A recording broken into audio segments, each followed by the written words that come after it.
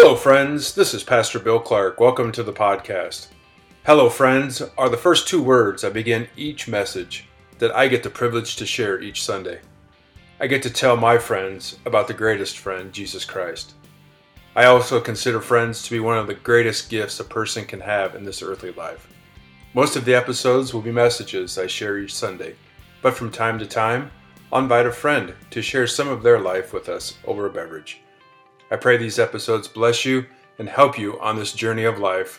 God's blessings to you, friend.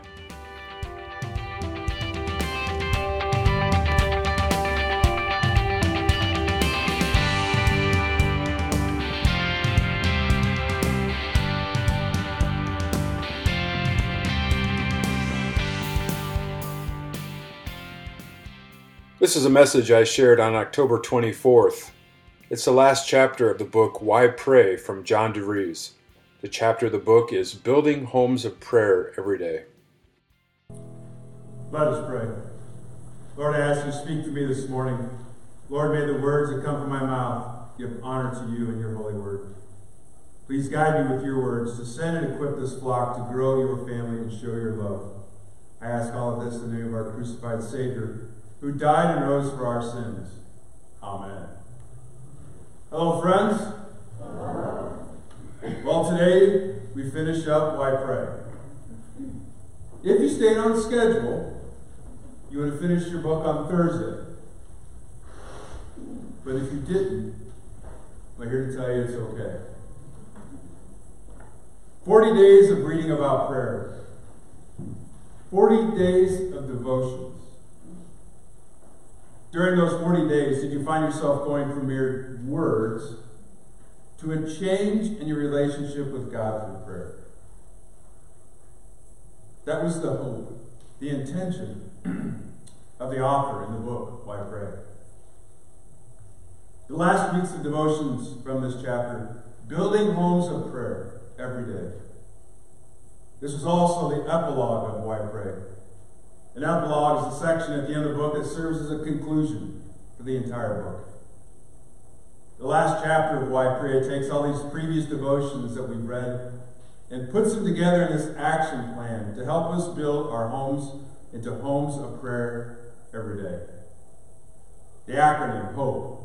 Homes of Prayer Every Day. HOPE. HOPE means anticipation.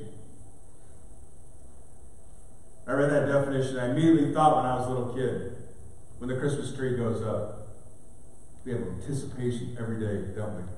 We're hoping that we get that gift that we've been asking for, but our parents say, nah, we're not going to get it. But somehow it ends up underneath the tree on Christmas. As adults, our hope changes just a little bit, doesn't it? We hope that our spouse and our children are safe each day. We hope that our children come home to visit on those special holidays. I know as an adult, I still have hope. My birthday being recognized. We still have that little kid inside us, don't we? We still look forward to those holidays. You see, we hope for many things. We get in our golden years. We hope that our good health lasts as long as our days do on earth.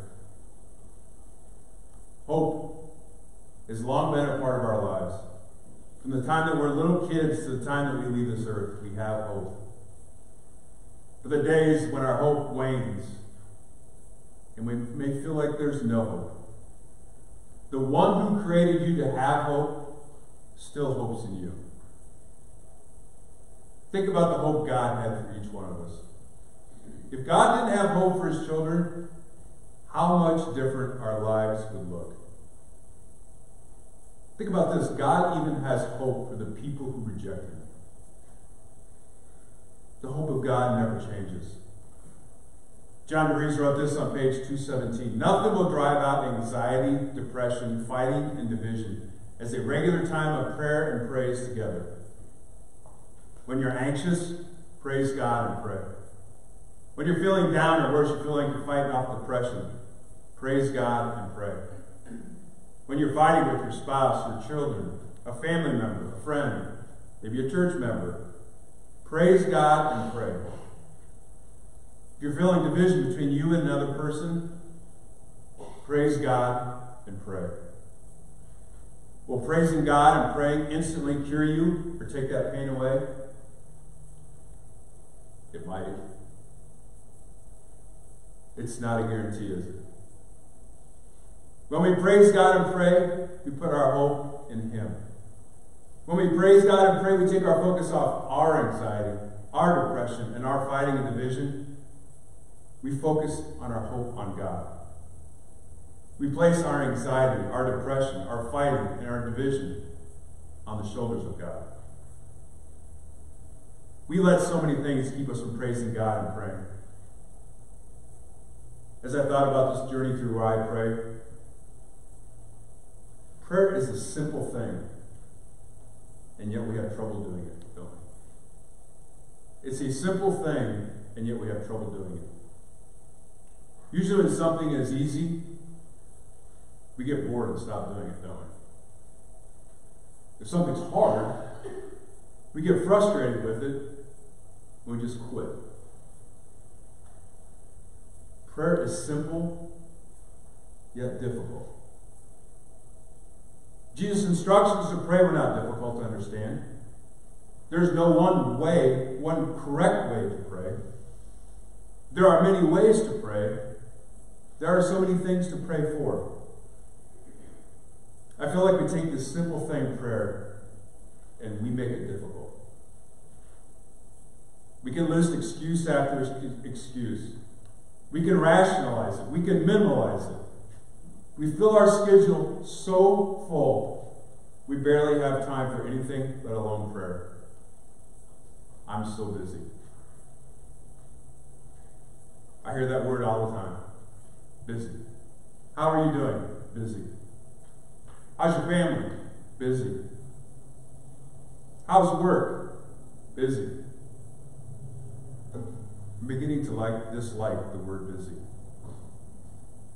It's almost like the word fine. How are you doing? I'm fine. How's your family? They're fine. How's work? It's fine. I know this after being married this long. If I ask my wife how she's doing and she tells me she's fine, buddy, you better stop what you're doing and start listening. Because you know she's anything but fine. The words busy and fine mask and hide our issues, don't they? Problems, hurts, and challenges we face every day. All these things mount up against us, and we're anything but fine. The word busy and fine, we use them to hide our anxiety, our depression, our fighting, our division, and many other things that are not going well in our lives. Is busy another word we use to hide behind when we're not taking time to praise God and pray? We use the word busy to make prayer harder than it should be. I try to avoid using the word busy. When someone says they're busy to me, I instantly start wondering what's going on in their lives. Busy is this vague term that can hide a lot. So if you tell me you're busy, be prepared for more questions, all right? You see, when things are not going well in our lives, we tend to just bury it, don't we? Let's take on more work. Let's take on more hobbies. Let's take on more volunteer activities. We take on things that are good so we can bury what we don't want to face. But in the end, the issues are still there, aren't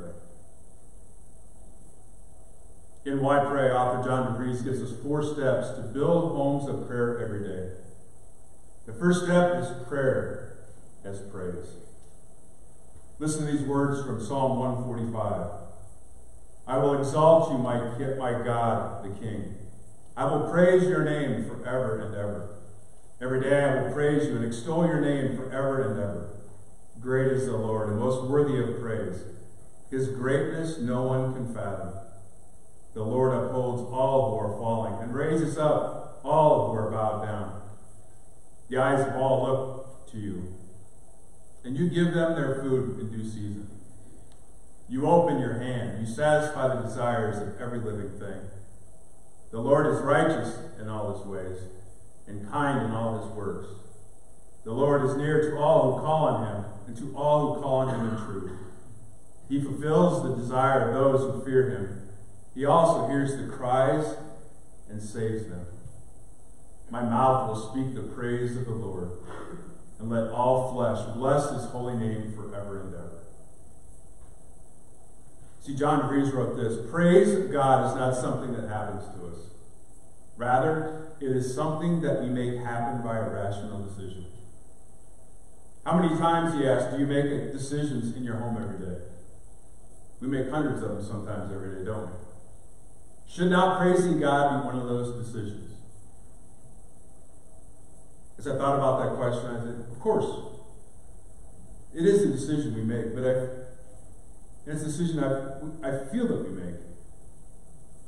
But I also feel like the busyness of this world and making ourselves busy take our focus away from praising our Lord. When was the last time you were more excited about God than knew whatever you purchased? When was the last time that God brought you off your couch? Like the time that your team scored a winning touchdown, goal, or a basket.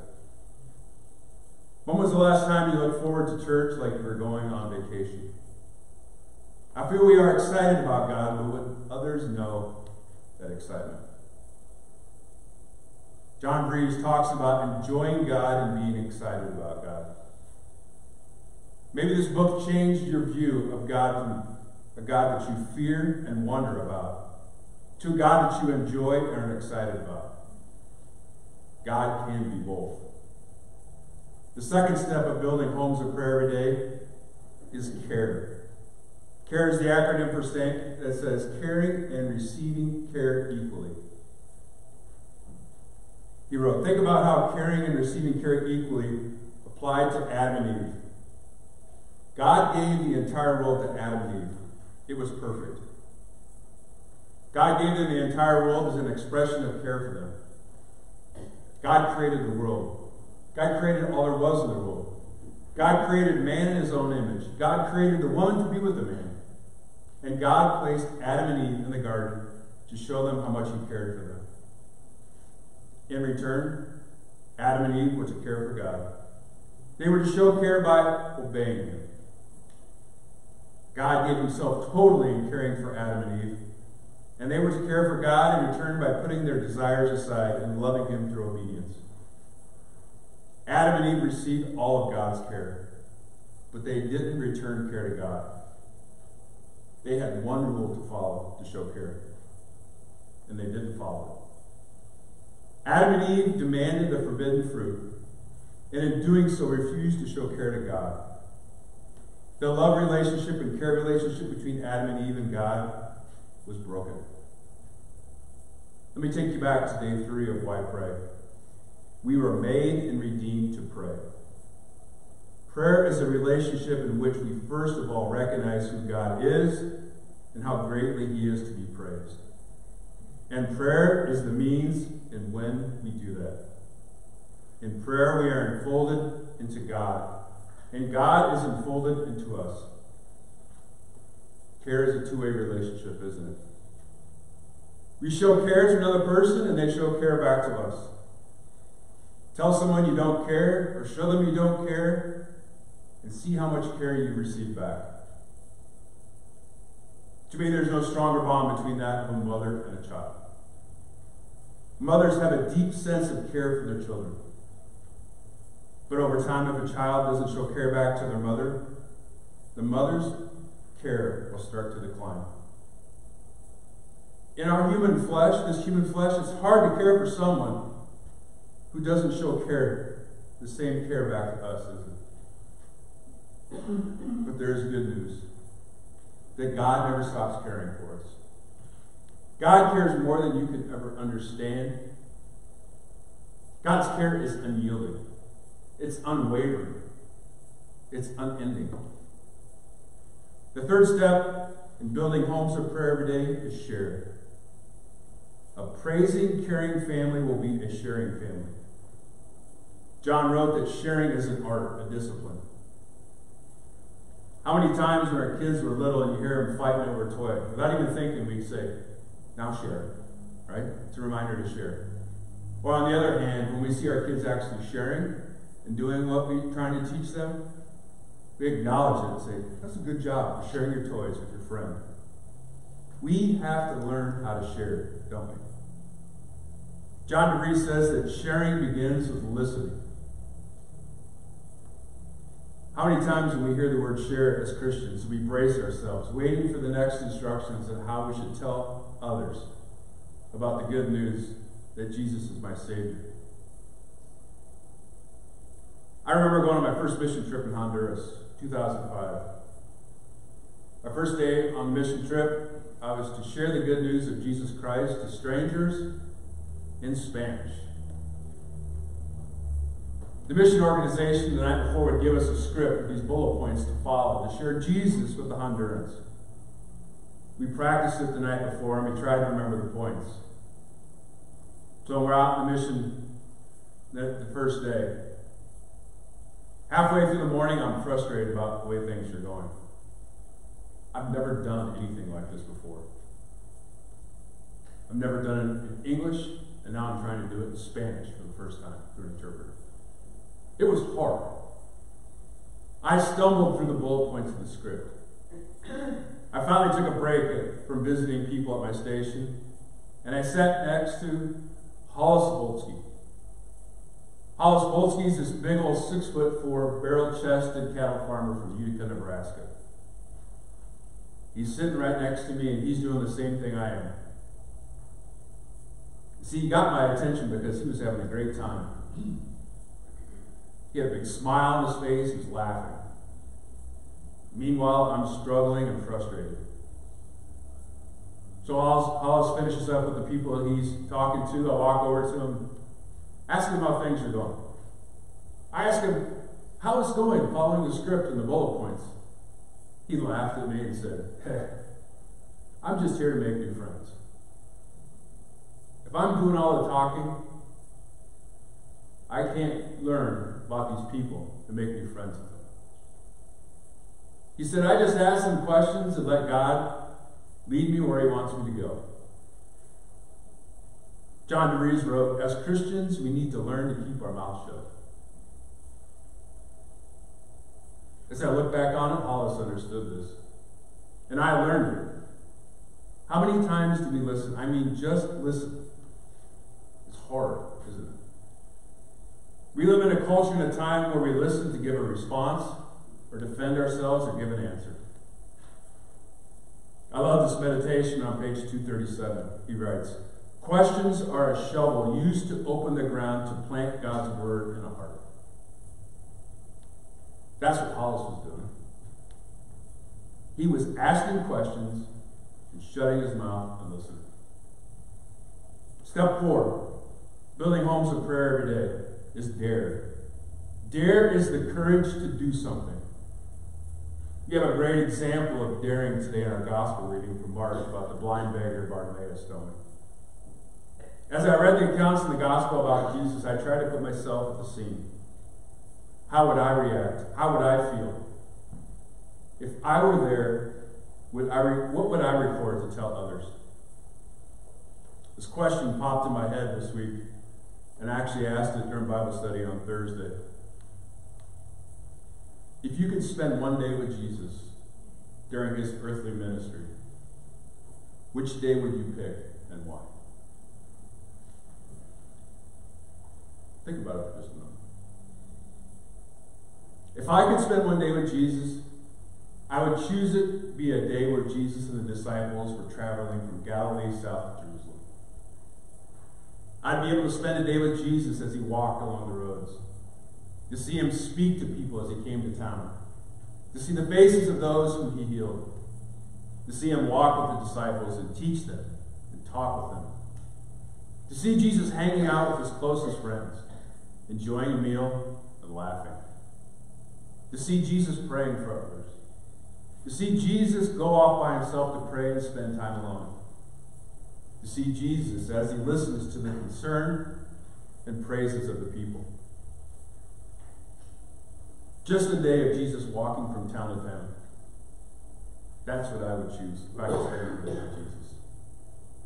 Perhaps I would have seen Bartimaeus, the blind beggar, cry out to Jesus as they came to Jericho, "Jesus, Son of David, have mercy on me." That'd be pretty daring for Bartimaeus. Because he was rebuked right away and told, "Be quiet." But Bartimaeus was even more daring, and he cried out, "Son of David, have mercy on me." Jesus now hears him and calls Bartimaeus over. The disciples still have to feel this is pretty daring because they tell Bartimaeus, "Get up, take heart, get up." He's calling you. We read that Bartimaeus throws off his cloak and goes to Jesus. When Bartimaeus threw off his cloak, he also throws aside the money he had received begging. See, Bartimaeus was sitting by the roadside, and beggars would put their cloak in their lap to catch the money from those who passed by. When Bartimaeus throws his cloak aside, the money was still most likely in that cloak. Pretty daring actions from Bartimaeus. "What do you want me to do for you?" Jesus asked Bartimaeus. Blind beggar's request was simple. He wanted to see. Without nothing but his word, Jesus has mercy. He gives Bartimaeus his sight, but that's not all. Along with vision came salvation. Jesus said, "Go on your way. Your faith has made you well." And with salvation came a place on the road with the one who healed him. He now walked with Jesus along that road. And walking with Jesus, he found himself walking with many others. That would have been something to see. You see, this was Jesus' final journey to the city of David, Jerusalem, to follow the will of his Father. He was walking to the cross. He was walking to the tomb. He was walking to the resurrection. And Jesus hears the pleas from Bartimaeus, "Jesus, Son of David, have mercy on me." When we praise and pray to our Father, we too are calling out to God through faith, and he hears us. When we praise and thank God for all that he's done for us, God hears us. When we plead with God for the things we cannot understand, God hears us. When we ask for God to heal us or a loved one, God hears us. When we cry out, "Jesus, Son of David, have mercy on me," God hears us. God says, "Go on your way. Your faith has made you well." In prayer, we're enfolded. We are surrounded by God like a letter is surrounded by an envelope. In prayer, God surrounds us, and we sit in his lap where he hears every word we speak to him. Seems like just yesterday, my daughters would sit on my lap, and I'd read to them. Almost every night we read a book. Every child when they're little loves to have books read to them. They climb up to your lap, hand you the book, and they sit and listen to the words as you turn the pages. It didn't matter if it was a new book or the same book we read every night. I read Go Dog Go so many times I could still recite it for you right now. It wasn't the book. It was being in Dad's lap.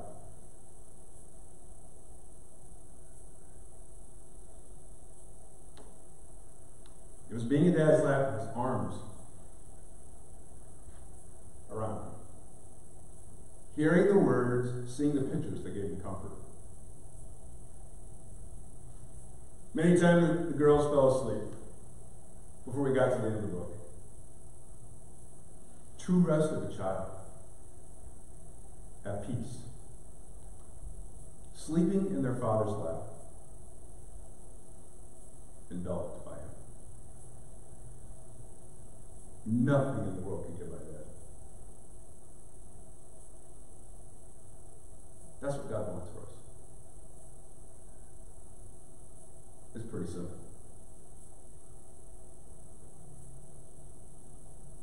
My hope is that Why Pray inspired you and helped you on this journey. My greatest hope is that you saw prayer as simple. Think about this.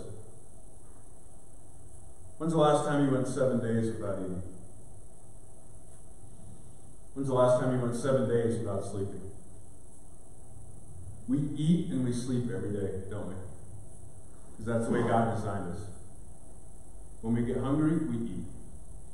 When we get tired, we rest. When we get busy in the days of our lives and things pile up on us, we're feeling anxiety and unrest come over us. We get that pit in our stomach. Maybe that pit in your stomach is God's way of telling you, give it over to me.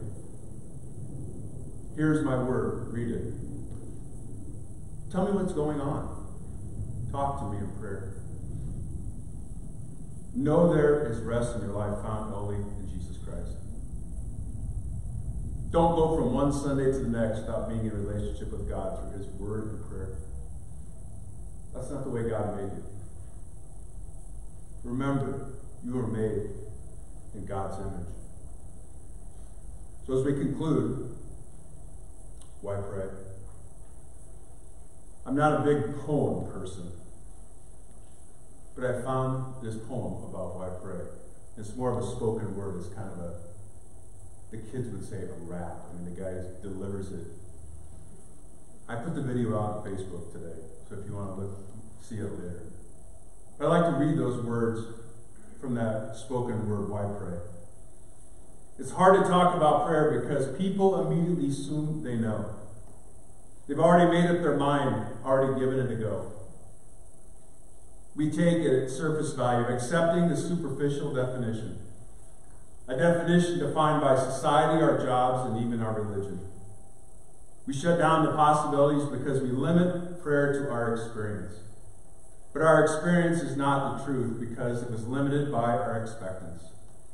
And we think that prayers are not relevant, but prayer is the only element necessary for survival, for our development. The Bible doesn't describe prayer as an optional accessory. When you pray or how you pray, it's an absolute necessity. I'm a Christian, but I don't pray. Sounds like quite a contradiction. I'm a guitarist, but I don't play.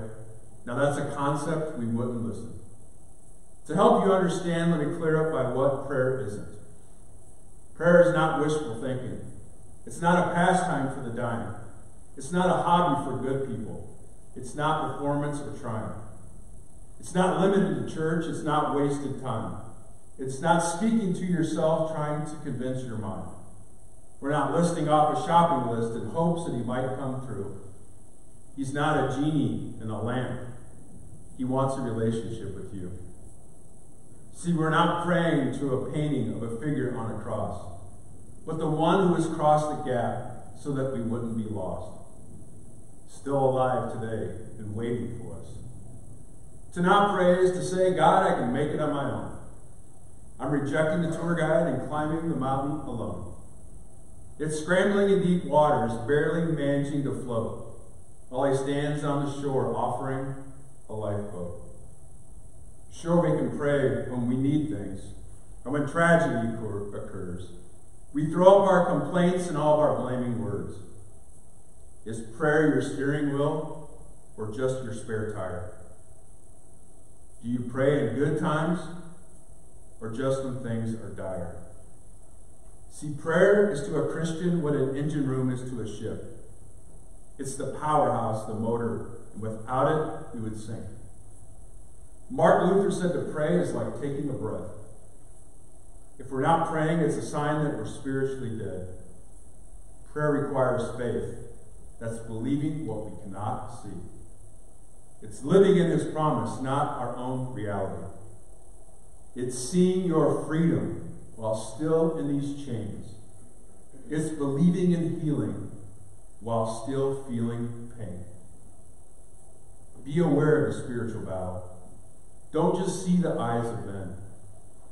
If prayer remains unanswered, pray and pray and pray again.